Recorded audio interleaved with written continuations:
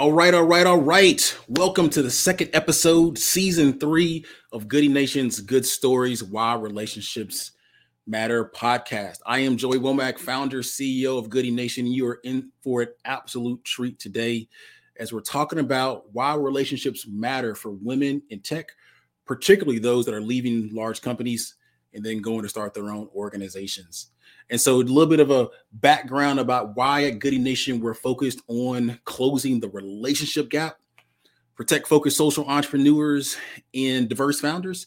It's because research shows that the connection that entrepreneurs have to those from top colleges as well as those from top companies increase the likelihood of success. And we found that diverse founders as well as social entrepreneurs typically are much less connected to those individuals, which we call influencers, than their counterparts. So at Goodie Nation, we designed a program that's about accountability, that's about community, it's about relationships to coaches, to capital, and to customers.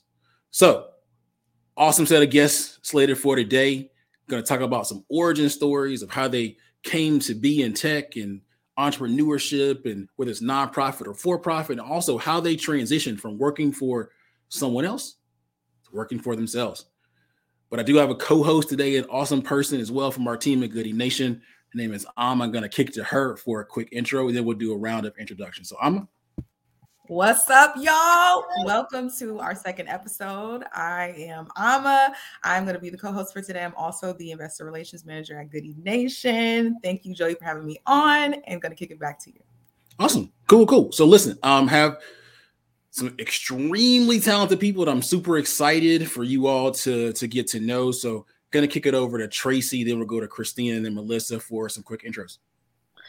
Good morning, everybody. I am Tracey Palmer. I am the co-founder of Smooth Ave, which is an online fashion platform whose vision is to help women find confidence through clothing, as well as the founder and CEO of West Virginia Black Excellence, which is a nonprofit dedicated to exposing future leaders to successful West Virginians. I also spent some time, put on my other hat, and I am a portfolio manager for Goodie Nation, where I lead the tech workforce monthly and weekly huddle. Thank you for having me.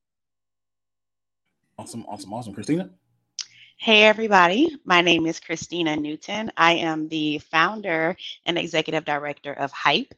Hype empowers girls of color to thrive as future leaders in technology. So we offer a variety of after-school programs, coding camps, scholarships, leadership academies, any type of assistance and support that young women of color might need to successfully enter into the tech space and to thrive as futures of our future careers. To thrive as leaders, of our future careers. Awesome. Melissa? Hi, everyone. I'm Melissa Brogdon, a co-founder and COO of FourthParty, which is a practice management solution for mediators. And that's just a big word for the sort of peacekeepers that keep our civil justice system moving. So we provide them with business tools to get more done and get their time back. All right, ladies, thank you so much for that introduction. If y'all couldn't tell, y'all in for a treat. So we want to get right into it. We want to talk about origin stories. And Kristina, I'm going to go to you first. Yeah, so I mentioned that today I help young, girls of color enter into the tech space. My origin story is that of a Black woman who worked in tech. So my background is in computer engineering. I went to an HBCU, Prairie View A&M University, got my computer engineering degree. But prior to that, even in making the decision to major in computer engineering, it was something that I didn't know anything about.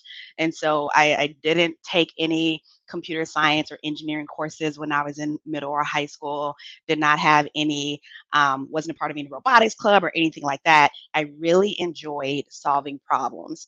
I really enjoyed fixing things and figuring things out. And so my dad suggested that I consider computer engineering as a major because the other option was going to be dance. And that was a no-no from my parents. So it was dance or engineering.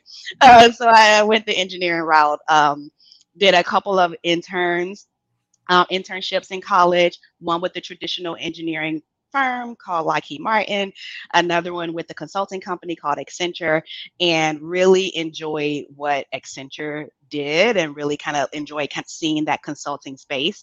And so after graduating with my degree, decided to go into technology consulting. Wow. I'm so glad that you were able to figure out what you wanted between dance. Listen, I wanted to be Tina Turner, okay? I'm here for it. Oh, Tracey. Yeah. I still want to be Tina Turner, so let's just put that out there. I still want to be Tina Turner. Well, again, I'm Tracey Palmer. I'm a small town girl from a little place in rural West Virginia called Dunbar. But I always had a passion for fashion. When I was a little girl, the question, like when you're a kid, like, what do you want to be when you grow up? And people say fireman and all these things. I always just say I wanted to be a businesswoman and I wanted to be a fashion designer. Did I know what either one of those were? Not so much, because I grew up in an impoverished area that, that had a lack of resources. But, I went to a HBCU upon, graduating from college, and I was exposed to a lot of things that I was not exposed to. I ended up being pregnant my first semester in college, and that was an inflection point for me. And I realized at that point, like, I had to leave where I was. Of course, graduating from college, I had to leave where I was and make a better life for my son. So upon graduating from college, some numerous, things happened, crisis. I moved with 7 of my first cousins to Atlanta in pursuit of the calling that I always felt internally for something more. I remember having a conversation with one of the students because I worked at the college, but then I graduated from the college, and then I worked at the college for a year. And remember being in my office, and the student came in and said, "Are you going to stay here? You're bigger than here." And that just like reverberated from me. And at the time I was like, "Oh, I'm fine living in West Virginia. My whole family lives here." But that calling. And so I moved to Atlanta in pursuit of more for my son and for myself. And hence, I kind of stumbled. I don't believe in coincidence, but I stumbled on the higher education path, and I excelled in it. I was the businesswoman of higher education. So did a stint for-profit, nonprofit, and found myself excelling in the business. And so hence 20 years in education. And then I decided to make the leap, and I'm gonna leave it there. Okay, well, come on. Whoever that person was that spoke into you, we here for it, okay? Whoever he is, shout out. Next, we want to kick it to Melissa. Yeah, so I am a native of Oakland, California. I was raised by my great-grandmother, who was the first entrepreneur I ever knew. But she was very, very clear that I needed to go to college and figure out a plan. And so I was lucky enough to receive a full scholarship to go to Spelman College and have that opportunity that a lot of the people that I grew up with maybe did not have that same access to. And I thought that I was going to be a doctor until Bio 101 happened. And I was like, can I transfer? So I eventually became an English major. I was always a great writer and have definitely seen that benefit my career, and also took on a minor in education. And so went to grad school, was fully thinking that I would have this career in education research. And it just felt really disconnected to the work that I was wanting to do and the vision that I had. Decided to take up teaching, failed at that, but recovered in development and nonprofit operations. I had a leader similar who saw something in me and pointed me in that direction. And so that launched me into a decade-long career in nonprofit fundraising. And so that was something that allowed me to come back to Atlanta and really dig into that working in the education settings, but also in small nonprofits. Wow, extensive. Okay, so we all know that you guys decided to start something on your own. And so we want to get into that. We want to talk about the things that you guys have started by yourselves. So Kristina, I'm going to go back to you. So I talked about starting a nonprofit organization called Hype. I founded Hype in 2017. prior to that, again, I worked as a technology consultant, started working for Accenture, worked for Accenture for almost 5 years, got tired of the traveling, decided to join a local, it was a more boutique consulting firm at the time. They're much larger and international now, called Slalom Consulting. So I worked with them for another 2, almost 3 years. But, even at a little bit part of my origin story, again, I always enjoyed solving problems and fixing things. And I've always been like an advocate for the underdog. I would, even in school, I would find myself inserting myself into fights that weren't even mine, metaphorically and sometimes physically as well. And I remember on my job at Accenture, my first year there, sending like I just feeling like analysts were getting like the low end of the stick, just weren't being treated correctly, were being misunderstood, misrepresented. And I remember sending an email to my manager, speaking on behalf, took it upon myself to speak on behalf of all the analysts of this project to be like, listen, like this is what's going on. This might be the reason why someone didn't understand what happened here. We were doing this. We thought this. Somebody told us that. So I was trying to really get them to understand, because you're a first year on a job somewhere, and you don't always want to speak up because you don't always kind of want to be in that position or be seen that way. And honestly, now as a Black woman, probably definitely didn't want to be seen that way, because there were no other Black women on my team. But did it anyway, because that's just who I was. And, we had career counselors at the time. And I remember this kind of being brought to my career counselor and having a conversation with him, and me trying to get him to understand like why I felt it was necessary to do whatever. And he said, Kristina, I think you're too idealistic.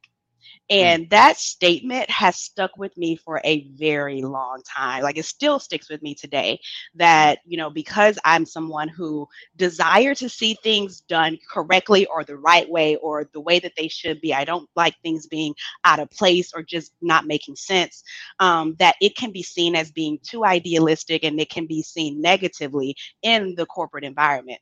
So that was kind of like the beginning of me kind of thinking that I was out of place.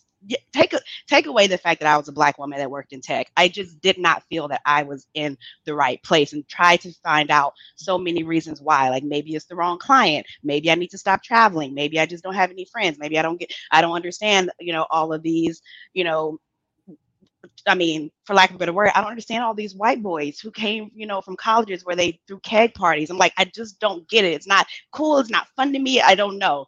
So I thought I just needed to find a different place. And that's what led me to quit my job. So whenever I quit my consulting altogether, it was because I said to myself, Kristina, this is just not for you. You can't be who you are fully. You don't enjoy it even. You don't get along, or you don't associate well, right, with the people who you work with. And I wasn't passionate about the work that I was doing. I got paid extremely well, but the money stopped being enough for me after about 8 years. And I just decided to leave, not wanting to become an entrepreneur, because I also enjoyed comfort and I enjoyed having a plan for things, but I just left because it was time for me to leave.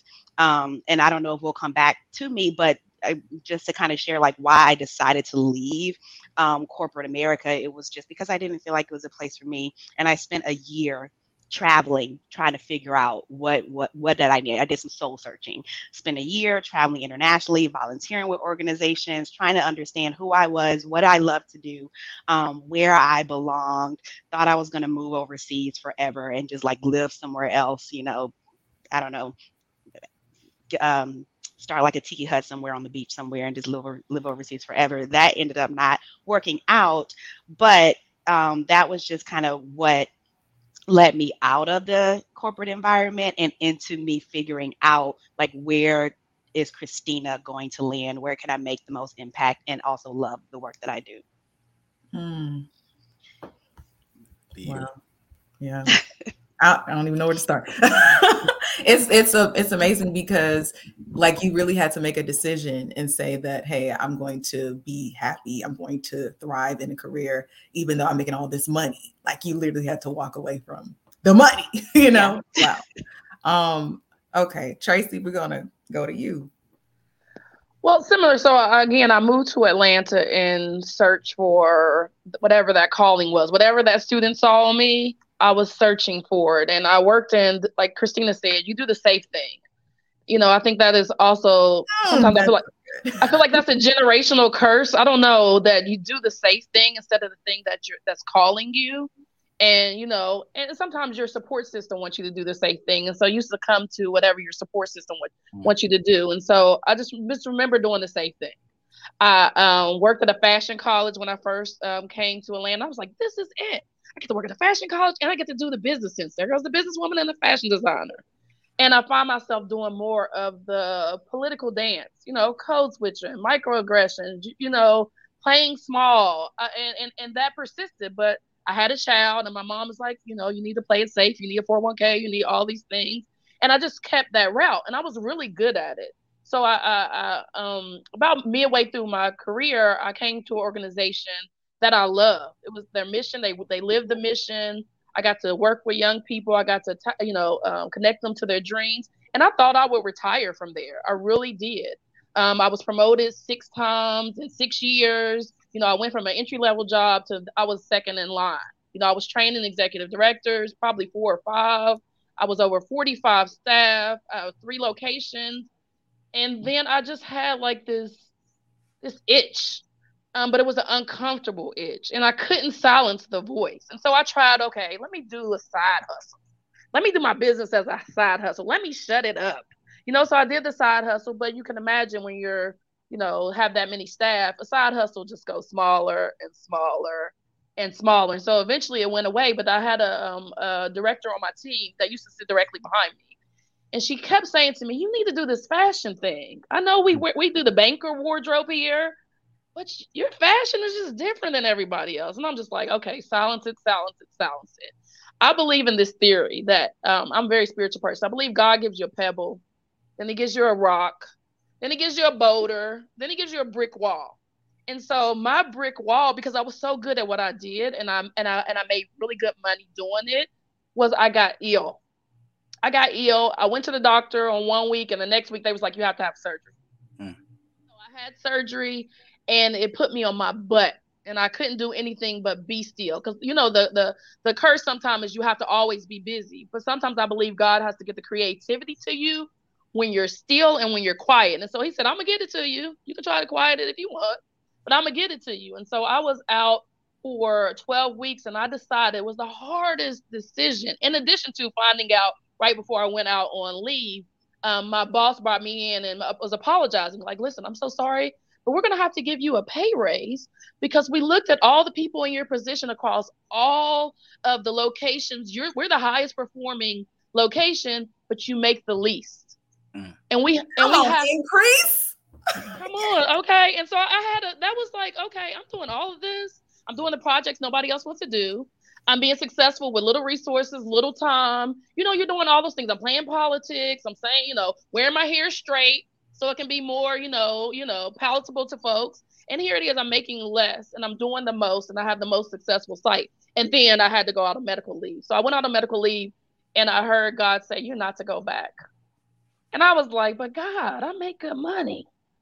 But God, you know, so I just questioned God and he made it so uncomfortable for me that I remember typing out my letter and then really didn't even want to type my letter out. And I resigned and 3 weeks later, COVID hit. And so, 3 weeks later, COVID hit. And so I got my business running. I got my business running with my co-founder, but I still didn't trust. I still didn't trust that this is what I was supposed to be doing because it wasn't safe.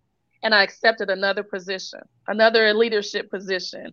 And I did it and I hated every freaking moment of it. I hated every freaking moment. I was good at it, but I hated every freaking moment of it. And I felt like it was time to launch. And I launched and it was funny because I was playing small with the business. We were doing some Zoom sales when I could have been doing it on a bigger platform, but I was scared. And I remember telling my co-founder, we're going to pull the trigger this month. We're going to pull the trigger and go to the bigger sites. And we pulled the trigger and I have not looked back since. It has been the most profitable thing that I could ever have imagined. And then it just taken off from there. And the West Virginia Black Excellence came side by side as a result of there. And I haven't looked back, and I'm making more than I was making in that executive leadership job. Is it hard? Absolutely freaking yes. But it's sustaining, it's comforting, and no longer do I have that voice, that brick wall in front of me. Wow. Yeah, that's amazing, Tracey. That's a powerful story. And I feel like we're seeing a trend with you.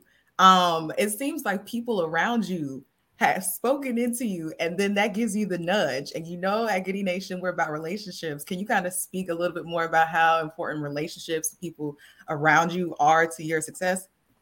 Absolutely. My first mentor, and I think it's important to have mentors and mentors or sponsorship, however you want to say it. But I think you have to be discerning about that mentorship and your sponsorship, because sometimes people will be your sponsor or your mentor only to gain intellectual properties from you, your intellectual, identity. So you have to be careful. But I had the beautiful part at the HBCU. My first mentor told me, like, Tracey, like, don't move to Atlanta until you have a job. You're more attracting to a job when you have a job. And so I stayed a little bit longer. But those mentorships and those relationships, those folks along the way who've spoken to me, even when I didn't have the confidence to speak into myself, if not for those, I remember, this one last story. I was on a train leaving a job. And at the time I didn't have a car. I had just moved to Atlanta. I was taking me like 2 hours to get home.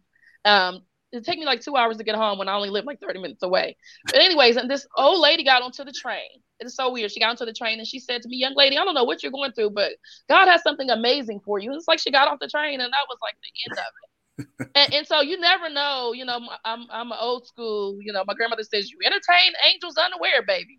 And I think about that, although that wasn't a relationship, it was definitely a calling that matched everything else that everyone else was speaking into me. Thank you for that. Melissa, gonna go to you. Yeah. So I said that, I was working in nonprofit. I actually really loved the work that I was doing. When I moved to Atlanta in 2013, started that grind. It's a different kind of grind. The pay is not good. So it is hard work all day. And being in fundraising and development, I also spent a lot of time volunteering as well. And so built a lot of relationships in that way. And some of my closest friends are still in the nonprofit space. FourthParty was really a family calling. So my co-founder is my husband, Gino, and he is an attorney. And we have been working together over the last decade with his law firm. So like I said, my grandmother, entrepreneur, always got a lot of stuff going on. And so we had this vision to do something together. And but before I wasn't ready, right? So, I had this like vision of being an entrepreneur. And so I launched a consulting company in the nonprofit space, and things were just picking up. And honestly, the pandemic actually, accelerated things because nonprofits needed so much support. And so I had some really great partners that I was working with and was taking a leadership role with that work. But it was really, for me, the encouragement of those people who I was collaborating with and working with, who said, but there's something else here. And you guys have put 2 years in quietly behind the scenes, and maybe it's time to pick up speed. I had something similar with Tracey. To Tracey's point, I had an illness, and it sat me down for 6 weeks. And it was the first time that I didn't have multiple jobs that I was focused on. And my brain was clearer than it had ever been. And it became really hard to go back to that kind of cluttered mind for me. And so I went back to work, and I was in it for a couple of months. And, I just done Google for Startups, the Founders Academy, and coming off of all of that excitement and that momentum, I couldn't let the thing rest, and I couldn't, and I had gotten the evidence that, stretching yourself in all these directions, something's not going to go well as a result of that. Something has to drop. And so I call myself a recovering workaholic. I picked a really good time to start recovering from being a workaholic, founding a tech company. But I decided that I wanted to be different in this work and that I wanted to show up differently. I wanted people to stop calling me busy. That meant that I was coming off frantic, that I was not, sort of grounded. And so it's really been wonderful for me to kind of stretch my wings in this direction, still lean on, the relationships that I had in the nonprofit space. I will say that the women that I have volunteered with in the past have been the wonderful champions for me now in this new space. And so, it is, I think it's a little bit on the reverse side of, thinking about nonprofit as a second career. I started there, and I really credit nonprofit work with giving me that grit and, resilience to, never take no. And so I see that here, but it has been challenging to sort of define my identity with so much sort of disconnect between my previous role and, this new role. And so learning to own that story better, talk about my competencies instead of the titles has really helped me to feel more confident in this new role as founder. That's super. Actually, Melissa, I was going to say, like, so when people say you're busy, they're really saying you're frantic and stuff. Is that what it really means? Because I hear that a lot. I'm not going to lie to you. Yeah, I think people mean well. I think that people are always being encouraging, like, wow, you have so much going on. Right. And maybe it was my, negative self-talk that I was internalizing that way. But the reality was I knew I was all over the place. And so that's how I heard it. And so, yeah, I want people to say, you're sharp, you're smart, you're prepared. And so I'm just kind of shifting in how I create value around, like, how I move. Nah, I love it. I mean, this is awesome. I'm sitting back and just listening, looking for themes and stuff like that. So I'm hearing things like, I being too idealistic, soul searching, the calling for across several of you all, defining identity. Actually, so Kristina, I actually want to come to you for a follow up. So you talked about being too idealistic, something that I personally thought about myself for years, right? But I immediately go to the name of your organization. Does that have a correlation with you being too idealistic? Yeah, absolutely. And now I don't even think being too idealistic is a bad thing. It's an amazing thing. It's driven me to exactly where I am today. But it has been being a person, again, who's been idealistic for most of my life. That has driven me to be hopeful for so many things, even when it didn't look like, that something was available to me. Even I'm the first person in my family, like my immediate family, to have gotten a passport and travel internationally. And I have, older siblings, things like that, where being too idealistic is what allowed me to dream. And it's what allowed me to feel like there's nothing out of reach. And so HYPE is an acronym. It stands for Hope for Youth through providing education, because I do feel like education is a vehicle to being able to achieve all of the things that you can dream about, but you don't see realized in your natural world right now. And hope is a driver to keep pushing you beyond challenges and obstacles. And that hope that I experienced when I traveled overseas for a year and got a chance to really see the world, got a chance to explore different cultures, my dreams became larger as well, because I'm like, oh my gosh, like there's just this amazing world that I've never even, really explored or tapped into or known in my reality. But now my dreams are becoming larger, and it's my reality to become larger as well. And it's the same thing that I desire for the girls that we support. Like I find myself being idealistic and providing some of the same things that little Kristina's, didn't have. Again, like I never studied technology or computer science or anything like that. The schools that I went to didn't offer it, didn't know anything about it. But today it's so important. And there are so many other young Black girls and young people in rural and low income communities who don't have access to that. And they might not have a dad who's going to say, no, you can't major in dance. You need to do, computer engineering. They might not have that community. And so Hype is that community for them. We give them hope. We help them to see how their passions and interests and skills connect to these careers that are sustainable, that will provide economic mobility. We help the girls see how they are leaders, even when the world is not telling them that they are, and we're giving them hope for something greater than, again, like what they see in their real world or what they see on TV or what other messages might be telling them. And so this is really for anyone. Is this something that a lot of women hear, either younger or older? Like, and I also want to preface it by saying this: like, I believe too that being idealistic is a good thing. I mean, I think it can lead to, like, that's a part of what leads to innovation, and amongst a lot of other things, right? So, is this something that a lot of women hear, like, you're too idealistic, and so on and so forth? I mean, and again, I'm asking on behalf of all men here. I want to be absolutely clear, but also of other folks as well.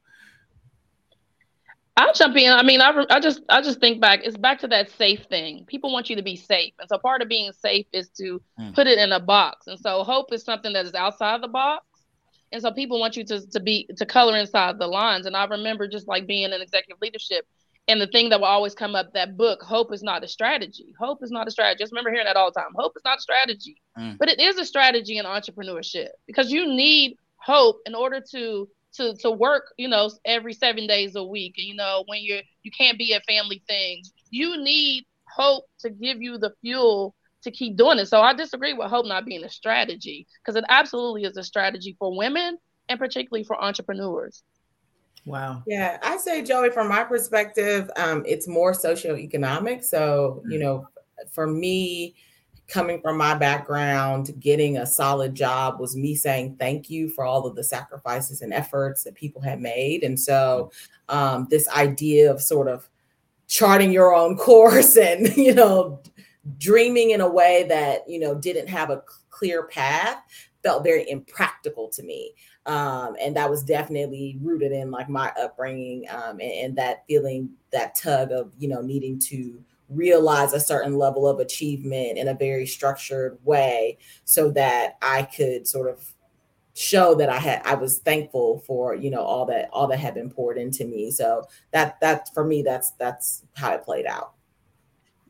And I'll also just add one more thing, is that I think if someone says that, it's actually a projection. It's actually you telling me you don't think you can do this, or you telling me you don't think this is possible. And maybe you mean it as an insult, or maybe you mean it as a way because you want to see me succeed, and you want to see me do well, and you don't want to see me homeless on the side of the street. So you're saying, like, hey, don't be too idealistic, but it's more of a projection of someone else's beliefs about what is possible. And I do think as an entrepreneur, that's one of the things that you have to take on, is you have to own your own beliefs about what is possible. You can't take it from someone else. You can't borrow it from someone else. It has to be within you. And I think those are some of the things that make successful entrepreneurs, is they continue because they are owning something internally that other people might not get, and other people will try to take away. Wow. Believing in yourself is like a 24/7, 365 job. Like, period. I really wanted to ask y'all, though, do y'all feel that y'all had representation of quote unquote idealistic women growing up? And if you did you feel like maybe you would have tried more things, took more risk growing up? I definitely don't think I did. I had the safe. I mean, my mom is one of 13, and I was telling Joey, like, I'm like one of 30 plus first, cousins. I lost count. But it was definitely in an age where, you did the thing. You graduated from high school, you went to college. If you didn't go to college, you got a trade, and then you stay there for 50 years until you got to go watch in a parking spot. you know, and so anything outside of that was like sacrilegious. You know, my grandmother took care of, cleaned houses and took care of folks. You know, my mom, you know, she went to college. So it was very like, you have to do it this way because this is going to yield you a gold watch in a parking space and a safe environment for your family. But not to their detriment, because they had to lay the groundwork for me to be able to take the leap. But I think instead of me wanting to play safe, I think it pushed me more to not wanting to play safe. And I think it was important for me not to play safe because now my children can see me doing, you know, you can do it the safe way. Your mom did it the safe way for a little bit, or you can do this. You can do it this way, the leap. So I didn't see it so much in my family. I heard the old wives' tales of somebody that did it, but I never actually saw, which actually was the impetus for why I started West Virginia Black Excellence. Because in West Virginia, the area I'm from, crime is high. In little rural places, although they're little and rural, they don't have access to opportunities. And when there's no access to opportunities, crime is usually the thing that you fall into. And I got tired of, you know, seeing my Facebook post of somebody that passed away, somebody that got shot, somebody that got killed. My son's father was murdered while sitting in a car, you know? And so I got tired of hearing that commentary. I was trying to escape West Virginia. You know, I got this little kid on my hip. I'm trying to get as far away from this place as possible. But one Saturday I was scrolling through Facebook, and I saw all these people that I graduated from. There was like CEOs and doctors and surgeons. And I was like, hold on. The next generation has to see that. And I can't sit back trying to escape this place and not give back what gave to me. And so that was actually the impetus for why West Virginia Black Excellence was even spawned. Anybody want? Yeah. Anybody want to say something about that? Okay. Yeah, Joe, go ahead.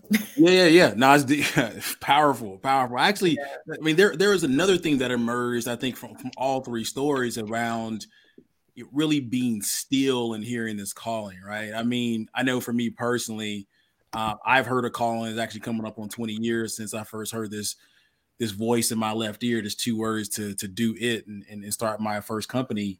But I'd love for you all to kind of expound on the feeling that you had, you know, I mean, and Tracey, you went into it around the pebble to the brick wall and so on and so forth, but what are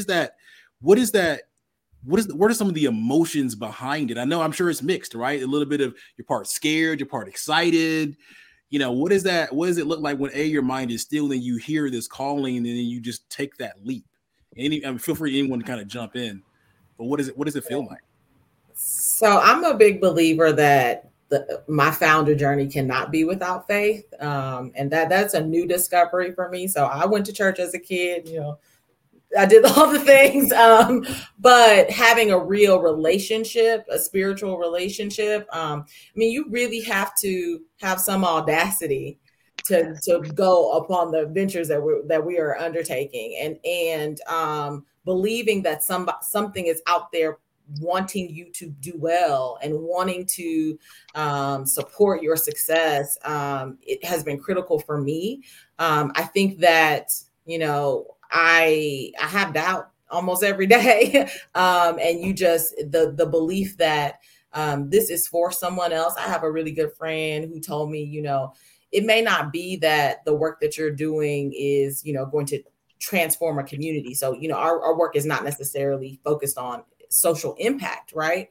But that the work that I'm doing may inspire someone, may heal someone, may make someone believe that, you know, they can make a shift or they can do something else. And so for me, it's really been about, in terms of like emotions, having a faith journey and a faith sort of protocol as a part of like how I focus my mind and how I stay sort of grounded. Because if I believe that this is really going to save someone, then I can't play around with it. And it really isn't about whether I'm happy with my work every day or whether, you know, it feels good. That's sort of a emotional, that's, you know, on that daily basis that you're not going to get that satisfaction.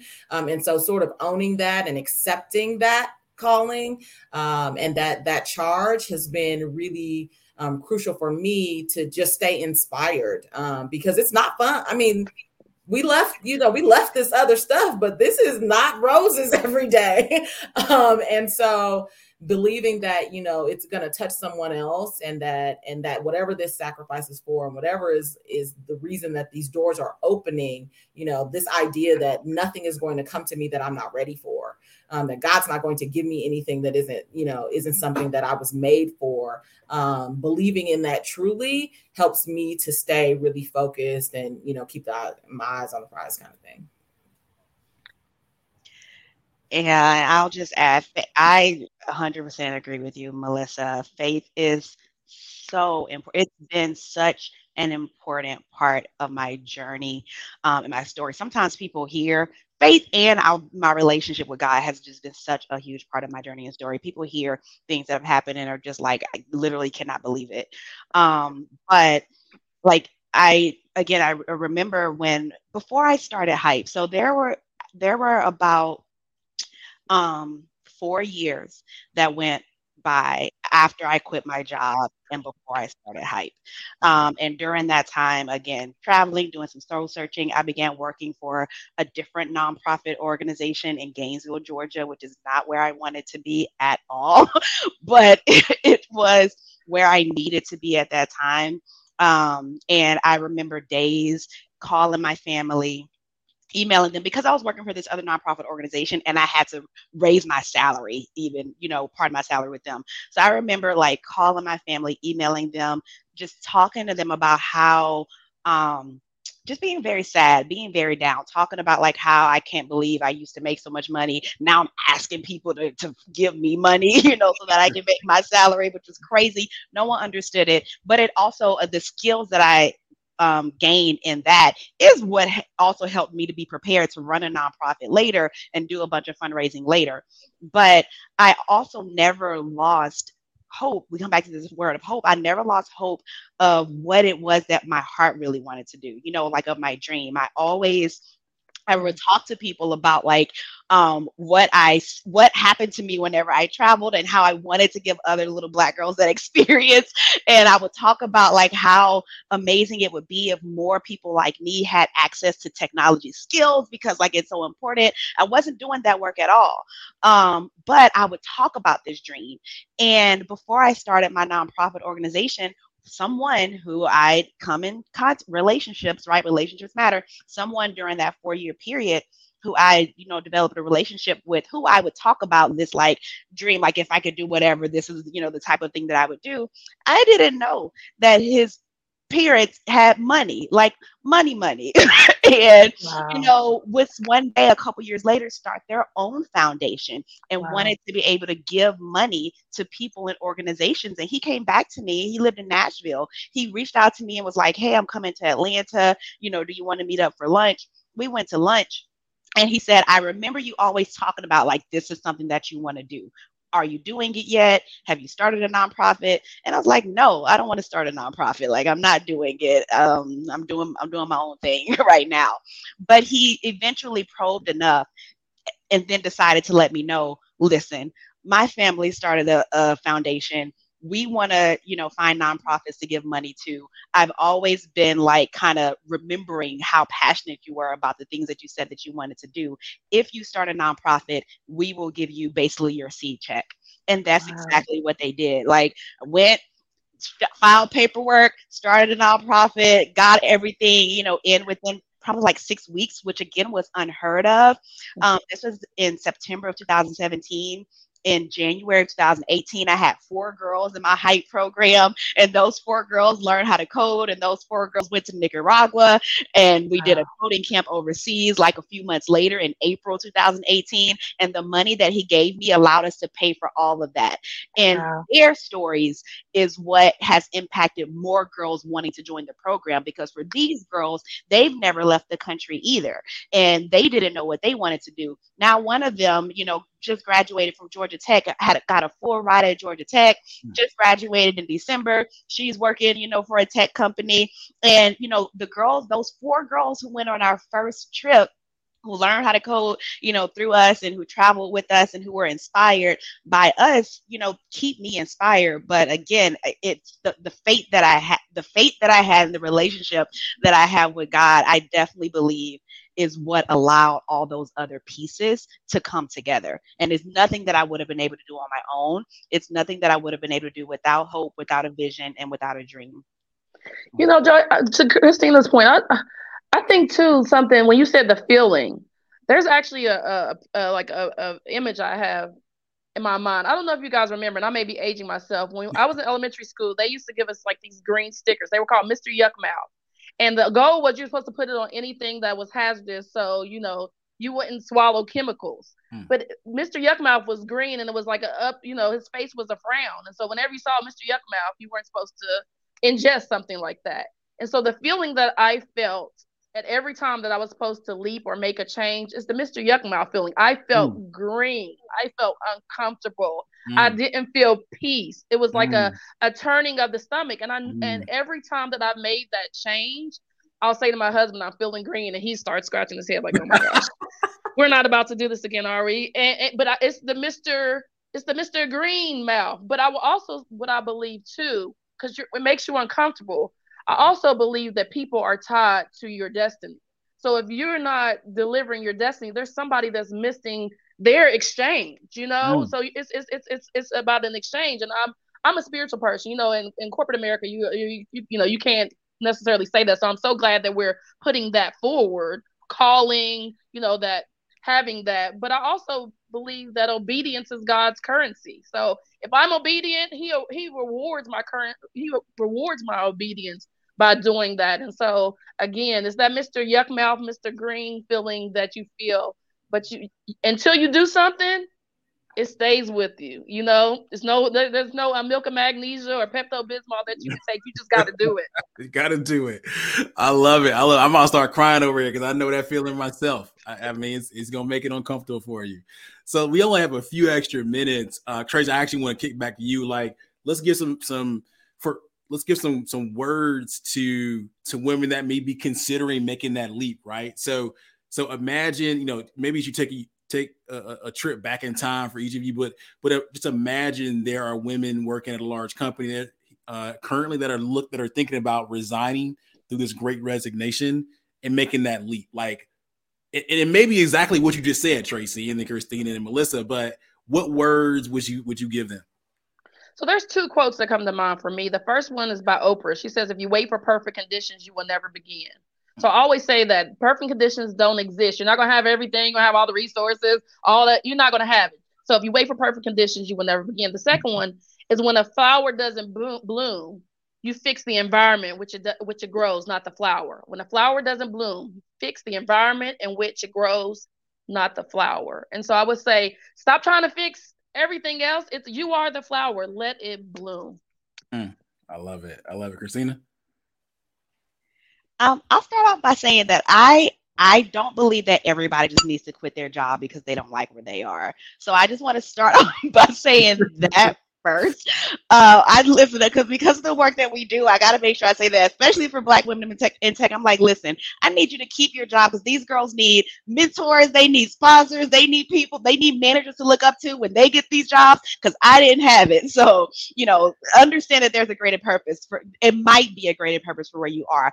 So that being said, don't leave, or if you feel like you're ready to leave, really understand your why. Really take some time to understand what is it about, like where you are, your situation, what's going on that's making you decide that you want to resign, and understand if that's the necessary step that you need to take. And if it is, then do it, right? So the same thing, Joey, you said do it. That's a word that you had so many years ago, but do it afraid, do it when you don't feel like doing it. And then I would also say, like, I didn't have this and I didn't know about this before I decided to quit my job, but man, community is so important. Community is so important. Relationships are so important. I wish that I did take the time to talk to some people before I quit. I know that there was a reason why I did. I made a phone call to my sister crying, basically saying I'm gonna quit my job today. But I do think that if you're listening to this conversation and you're thinking about like being a part of the Great Resignation, reach out to Joey, reach out to other entrepreneurs, like build community and try to figure out and understand if this is something that you should be doing. And then if so, then just do it and stay connected to that community as well. Yeah. Nice. My one bit would be from my executive coach. I started, trying to get ready for this transition, and I was writing down all of the degrees that I could get to prepare myself for this opportunity. And she essentially said, like, I'm not going to credential my way into confidence. I'm either going to believe and do this thing, but I don't need another certificate.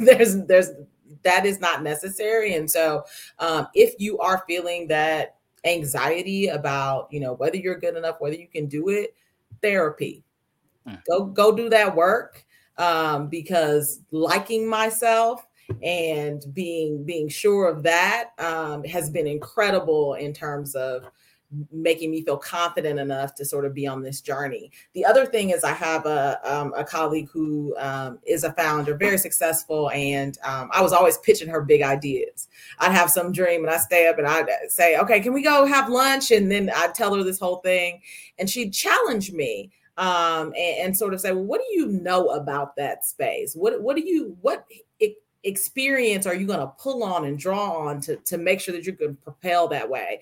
And really what she was saying to me was the thing that's for me is already set in motion. I've already got the skills. I've already got the talents. And what it ended up being for me was I've been working behind the scenes in my husband's law firm. And now we are here, doing this work together. And so, but I was rejecting that, right? That wasn't big enough. That wasn't like, that wasn't my thing. And so I think just doing some inventory emotionally for yourself, but then also of what your key competencies are, with the things that you like, the things that you'd be surprised could sort of shed light on a path for you that might be unexpected. Nice. Same question. I would say, why not you? Why not you? The journey to like basically figuring out, what you want to do and actually being happy doing it. It's not necessarily like going to be like the easiest thing, but it's just like, if you don't do it, then it really won't be you at all. And it's like, you never know. I think Tracey spoke about this, but you never know, like you doing something could be the reason why someone else does it. And then, you're going to impact so many other people. So that's really simple what I want to say. Why not you? So. Now, this has been an amazing listen. I mean, I don't know, everybody watching and listening out there. This is something where you rewind this back several times and listen to it all over just for the number of gems. So kind of in closing, Tracey, we'll start with you. How can people get in contact with you? So you can follow me on all socials at Smoot Avenue. That's my fashion one, or WV Black Excellence. And I'm also part of the dope Goodie Nation community as well. Awesome. Kristina? You can follow Hype at GetHype_Inc. On Twitter and Instagram. You can visit our website, www.gethype.org. And if you want to reach out and shoot me an email, I can be reached at Kristina with a K at gethype.org. So Kristina at gethype.org. Awesome. So if you are a recovering workaholic and you want some community, you can find me on Instagram at Handled by Cam. That is my blog. I talk. I post daily inspiration to snatch myself, and occasionally post some static things to inspire others. And then if you want to get in touch with me about Fourth Party, LinkedIn is a great place to find me, as well as at Melissa at FourthParty.app. That's all spelled out just like my title. Thank you. Awesome. Amma, what about you? You can find me on LinkedIn at Amma, so AMA, Kessie, Kessie, and on Twitter, same thing. Cool. Well, this has been an amazing episode. I don't know if you saw, but I started to tear up a little bit. For those listening, yeah. I started to tear. I caught myself. I caught myself. I thought I was the only one, but I felt it right there. I started talking about that calling and Mr. Yuck Mouth and stuff like that. Oh yeah, that's the hearts, Joey. The hearts on the shirt. That's what that was for. Yeah, exactly. So this is awesome. Thanks for everyone that's been watching out there. See you, Marcellus, Kristen, and a few others. And for those that will be listening on Spotify, Apple Music, so on and so forth. It's been a truly pleasure. It's been a pleasure and a privilege sitting back and listening to these awesome individuals tell their stories. Be sure to follow Goodie Nation at Goodie Nation across all social media channels. You can find us online at goodienation.org. So until next episode, peace out, y'all. Stay magnetic and outwork yesterday. And remember, relationships matter. Peace. Bye, guys. Thank you. Bye. Thank you.